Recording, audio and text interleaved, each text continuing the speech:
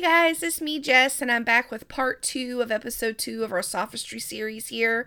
Did you know that sophists still exist today and are known for their ability to make the weaker argument appear stronger through clever use of language, the manipulation of emotions, and exploiting logical false beliefs? In this episode, we'll explore specific examples of sophistry throughout history and its impact on public perception and critical thinking. Thanks for joining me on another episode of The Order of the Day with Jess.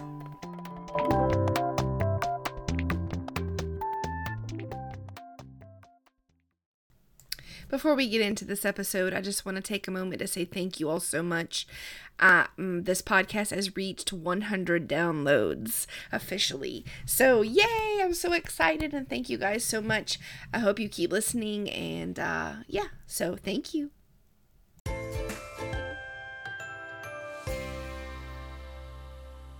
Let's begin by talking about how sophists use language and rhetorical strategies in their arguments. So, rhetoric is the art of effective communication. Some other definitions might say the art of effective and persuasive communication. Effective communicators use all kinds of strategies when engaged in verbal or written conversations. These strategies are part of the pedagogy of language arts, writing, and oral debate classes throughout educational systems through the ages. There are 3 in particular that are used when creating a sophist argument. They are hyperbole, metaphor, and paradox. Hyperbole means exaggerating a description for emphasis. For example, this product is so amazing, it can make you lose weight fast and grow your hair back in just 1 month. Metaphor means comparing 2 unlike things to create a more clear description. For example, this product has vitamin B12 and vitamin D, but this product has all that and more. A paradox is a statement that is contradictory or opposed to common sense. A paradox is used to describe a person, place, thing, situation, or action that contradicts a received opinion. For example, this product is so wonderful, you will die sooner if you don't use it every day. Sophists use these 3 conversational techniques to create logical sounding but false statements for the sole purpose of eliciting an emotional response, thus leading to the manipulation of the listener's thoughts and beliefs. I used these 3 examples of product advertisements because it's something we can all relate to, and probably the most widely used form of sophistry out there. Every single one of us has fallen prey to this form of argument. Sophistry in product advertisement is a very dangerous version of it. In the previous episode, I mentioned 3 semi-controversial examples of sophistry in history. To truly understand the dangers of sophistry, we must study and acknowledge how it has been used to manipulate and control humans of the past. Let's examine the first historical example a little deeper. P.S. I am purposely steering clear of the much more controversial examples I referred to in the last episode. It isn't my business or goal to change your mind or opinion. I just want you to understand what I now understand, and talking about controversial subjects will just distract us. The first historical example I looked at was the incarceration of Japanese Americans during World War II, which occurred when the U.S. government and media spread the mistaken belief that Japanese Americans were spies and saboteurs and used this to forcibly relocate and detain 120,000 Japanese citizens, 79,200 of which were born and raised tax-paying U.S. citizens. During this time, Japanese men, women, and children, both elderly and young, lost their homes and much of what they worked to earn. They were stripped of their property and belongings, stripped of their names, stripped of their businesses, and placed into camps as prisoners of the United States government. They suffered terrible physical violence, and one source I found from 2022 estimated that approximately $174 million just vanished in 1941, which is equivalent to approximately $3.6 billion today. I found a few sources concerning this information, but the most interesting one is a document called The Magic Background of Pearl Harbor. This document is bound in 8 volumes and was declassified and published in 1978 by the United States Department of Defense. Magic was the code name used by the U.S. Navy for their project to decode the Japanese diplomatic code, which they accomplished in 1939. And these coded cables, they found that the Japanese were sending messages to Japanese offices in U.S. cities and Nazi offices in Berlin that stated that they did have espionage agents planted in the U.S. Army and defense industries along the west coast of the U.S. But there is something about this timeline and numbers that bother me. Let's work through this.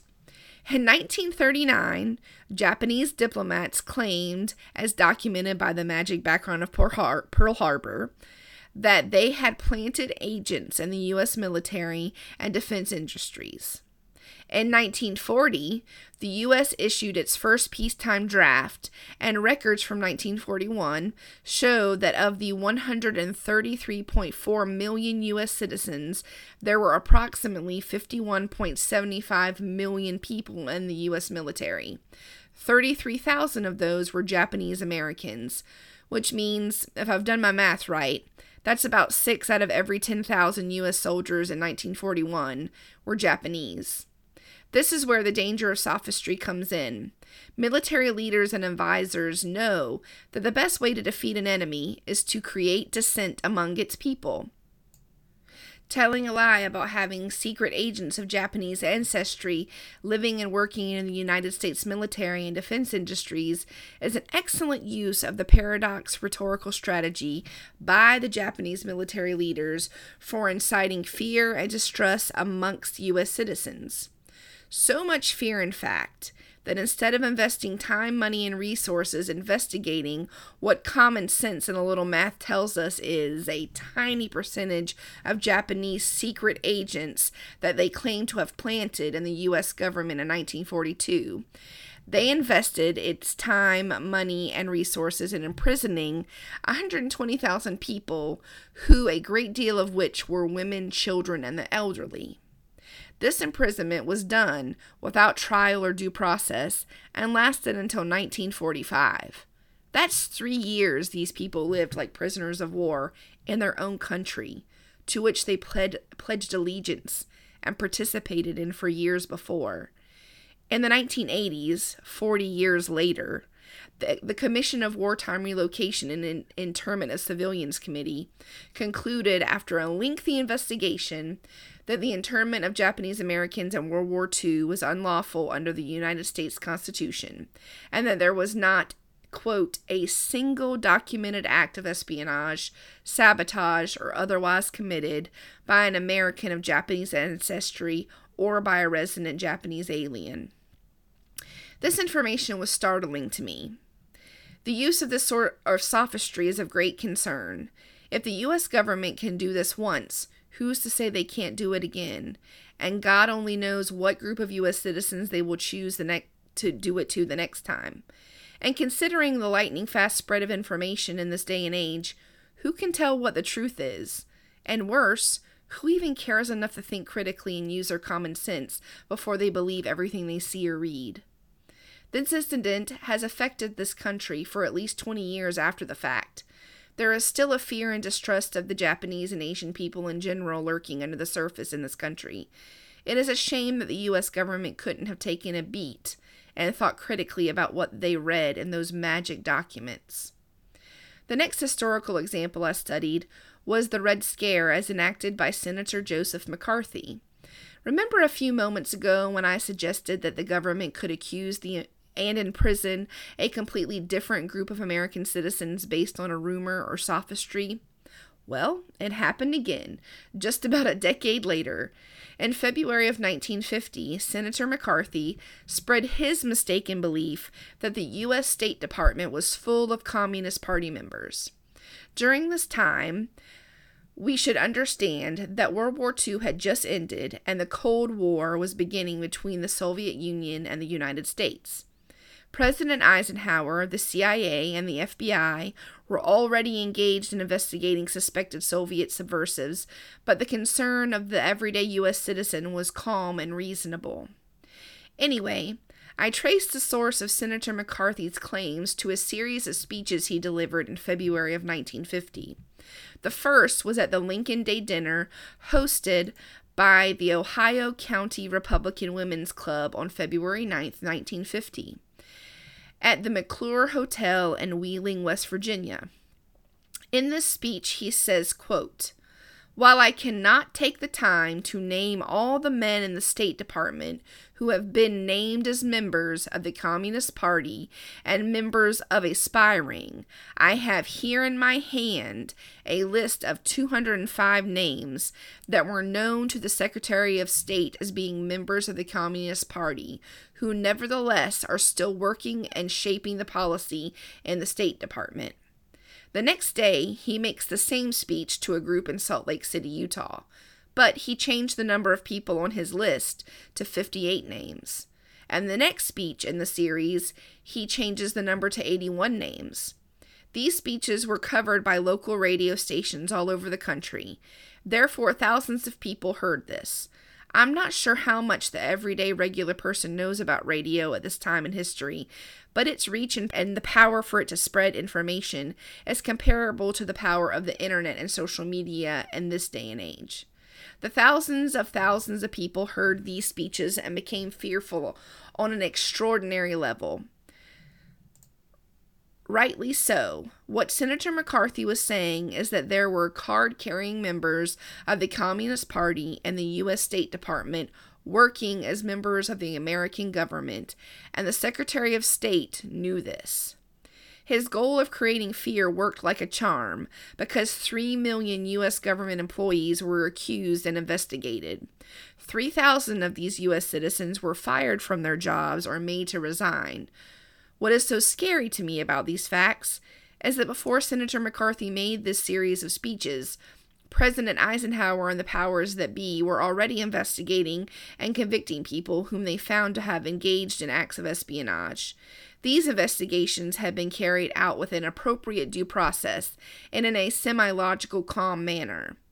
Once Senator McCarthy used hyperbole as a rhetorical strategy to describe his mistaken beliefs, well, as we say in the southern U.S., all hell broke loose. The fear of the American people was raised to such a high level that hysteria set in amongst the citizens and the leaders of this country. It's unnerving to me that one person can make one statement and therefore influence so many people so quickly. The scale of this panic earned it the name the Red Scare, and the actions of this panic distracted the focus from the people who were engaged in espionage and atrocities that deserved and needed examination and investigation. The Red Scare carried on until 1954, when colleagues of Senator Joseph McCarthy denounced his tactics and initiated an investigation of McCarthy and his sources of information. This investigation was called the Army McCarthy Hearings, during which it was proven that there was no list and no evidence to back up Senator McCarthy's claims, which led to the loss of so many jobs and condemned the reputations of so many American citizens. Because these investigations proved to find no evidence to back up his claims, they led to his exile from American politics. Frankly, if I had been one of the accused, I would have taken him to court for defamation. I am sure you're asking yourself, so what? He lied. Who cares? Like I said before, I want you to form your own opinions, but my goal here is to show you how dangerous sophistry can be. I care, and you should care, about this example in particular, because this man, Joseph McCarthy, was in a position of power and influence. He spoke 2 sentences to the public, to the people who gave him power because they voted for him, supported him with campaign money, and he used their compromised emotional state to gain notoriety, power, and control. And it worked. His statements achieved his goal.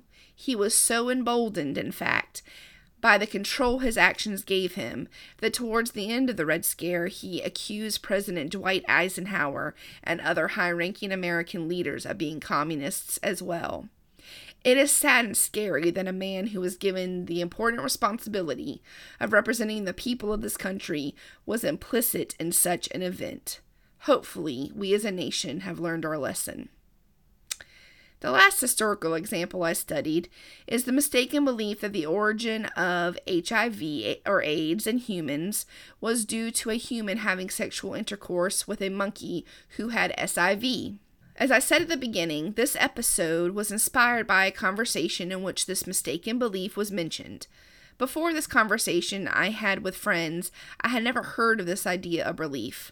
My research on the subject led me down a rabbit hole about disinformation, better known as sophistry, but also helped me to learn more about HIV, how HIV was transmitted to humans, and why the idea that it was spread by sexual intercourse with a monkey, more specifically a gay man having sex with a monkey, is a mainstream belief. After a few days of research about SIV and HIV, I decided to take a poll of all my friends and family. I was curious to see how many others had the same mistaken belief as my baby boomer friends. After polling only about 10 people who I know and love, I was surprised that all of them thought the same thing about the transmission of HIV. However, not all of them specified that it was a gay man having sexual intercourse with a monkey infected with SIV. The question I asked each of them was, we all know that HIV came from monkeys in Africa, but how do you think the virus jumped from monkeys to humans? 8 out of 10 of them answered something like, as far as I know, it was transmitted to humans because a person had sex with a monkey, before I even finished the question. I know 10 people isn't a lot, but it was enough for me to research and find out why they believed this. I also found a few discussion board threads in which people were stating that HIV or AIDS is a man-made disease that was developed in a lab on Plum Island near New York in 1965 by German Nazi scientists that were brought across after World War II. They wholeheartedly believed this is where the real AIDS epidemic started. I found a bunch of information that proved to me the idea that humans caught HIV from sex with monkeys was completely false. I went back and polled my friends and family again, but I asked them a different question. If I told you that your belief about the transmission of HIV to humans was incorrect, and that I had evidence to back it up from reputable sources, would you accept and believe what I had to say? My heart felt so happy as several of them expressed their trust in me and my skills. These conversations gave me the motivation to create this episode and tell you all about my journey. So, here it goes. The third and final historical example of sophistry that I studied. Let's begin with what is HIV. As most of the world knows, HIV, or the human immunodeficiency virus, is an illness that can lead to AIDS or acquired immunodeficiency syndrome. There is no cure for HIV and AIDS. The way this illness works is that it suppresses the body's immune system, thus causing its host to come down with all kinds of infections and diseases that are otherwise defeated by the person's immune system. Nowadays, with good medical care and treatment, people with HIV can live long, healthy lives and protect their partners. Let's get to the big question. Where did it come from? Scientists from the Centers for Disease Control found that HIV came from a type of chimpanzee in Africa. They also found that the jump from chimp to human happened sometime in the late 1800s via the hunting and eating of chimpanzees that were infected with SIV as food. They referred to this meat in local markets in Africa as bushmeat. The chimp version of the disease is called SIV, or simian immunodeficiency virus. They also discovered that these chimps were not the source of SIV either. These chimpanzees ate 2 other smaller species of monkeys that were the carriers of 2 types of SIV, thus infecting the chimps through the meat and blood of the simian they were ingesting. Decades of this went on until the 2 strains that were being passed to chimps and humans that ate the chimps through their diet mutated to form a new strain called SIV-CPZ in 1920. It is this mutated strain of SIV that became what we all know as HIV. This strain of SIV could be passed through the eating of bushmeat, but mutated into a virus that could be passed via fluids that the human body excretes during sexual intercourse. Before 1920, there were no documented cases of any chimp or human contracting SIV or HIV through sex. In 1920, scientists found that a hunter who ate the meat of the chimpanzees he hunted in the Democratic Republic of Congo was the first to get the new strain of SIV-CPZ or HIV that became so deadly. They can trace this strain of the virus and the beginning of the AIDS pandemic back to the capital city of the Democratic Republic of Congo and from there along the roads and trade routes of the time. Scientists found this version of the virus was spread more quickly and easily than before because of its mutated sexual transmission by migrant workers and sex trade workers. The virus moved from Africa to Haiti in the 1960s and then to the United States in the 1970s. The disease didn't gain mainstream attention in the U.S. until the 1980s, when the CDC released a report about 5 homosexual men who were infected by a rare strain of pneumonia that is caused by a normally harmless fungus. In this report, the CDC wrote, "This type of pneumonia rarely affects people with uncompromised immune systems." I couldn't find any data to show how many people died of HIV before 1980, but I was able to find data that showed an estimated 100,000 to 300,000 people globally who were living with HIV or AIDS before 1980. I keep mentioning the 1980s because that was pretty much a huge decade in America for the AIDS epidemic. By the end of the decade, the cases of HIV reached 100,000 in the U.S. After a decade of research, it became apparent to scientists in the 1990s that HIV was being spread via both blood and semen in both heterosexual and homosexual populations. Some cases were sexually transmitted, and some were transmitted via drug use by sharing needles to inject illicit drugs. I tried to pinpoint a document or news article as the source of the mistaken belief that HIV came from a human having sex with a monkey, but there is no such evidence. I think that the speed and volume at which HIV was spread in the 1980s caused such fear and anguish that it was framed metaphorically as a disease of homosexual sin and immorality, even though before 1980, more heterosexual people had it and spread it than gay and bisexual men. It didn't help that there was very little epidemiological evidence at the time. Again, I find this unnerving, as the stigma of HIV and AIDS as the gay disease is still widely believed, as is the belief that a human had sexual intercourse with a monkey, and thus began the spread of HIV.